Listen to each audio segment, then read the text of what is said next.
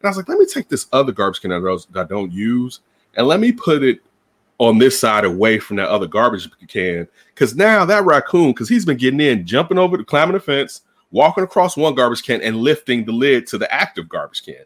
That's how he's gotten in there. Damn right? Thumbs. Yes, so exactly, right? These, right? So I did that, and I looked at the garbage can. I just threw the garbage out when I was taking my niece home. And the garbage, and I had watermelon rinds in there. So I knew he would go crazy for that. My garbage hasn't been messed with because he would have to leap off the top of the rope, the fence, off top. He'll have to have leapt off of that, land on top of the trash receptacle. But how would he open it now because his weight is on top of it, right?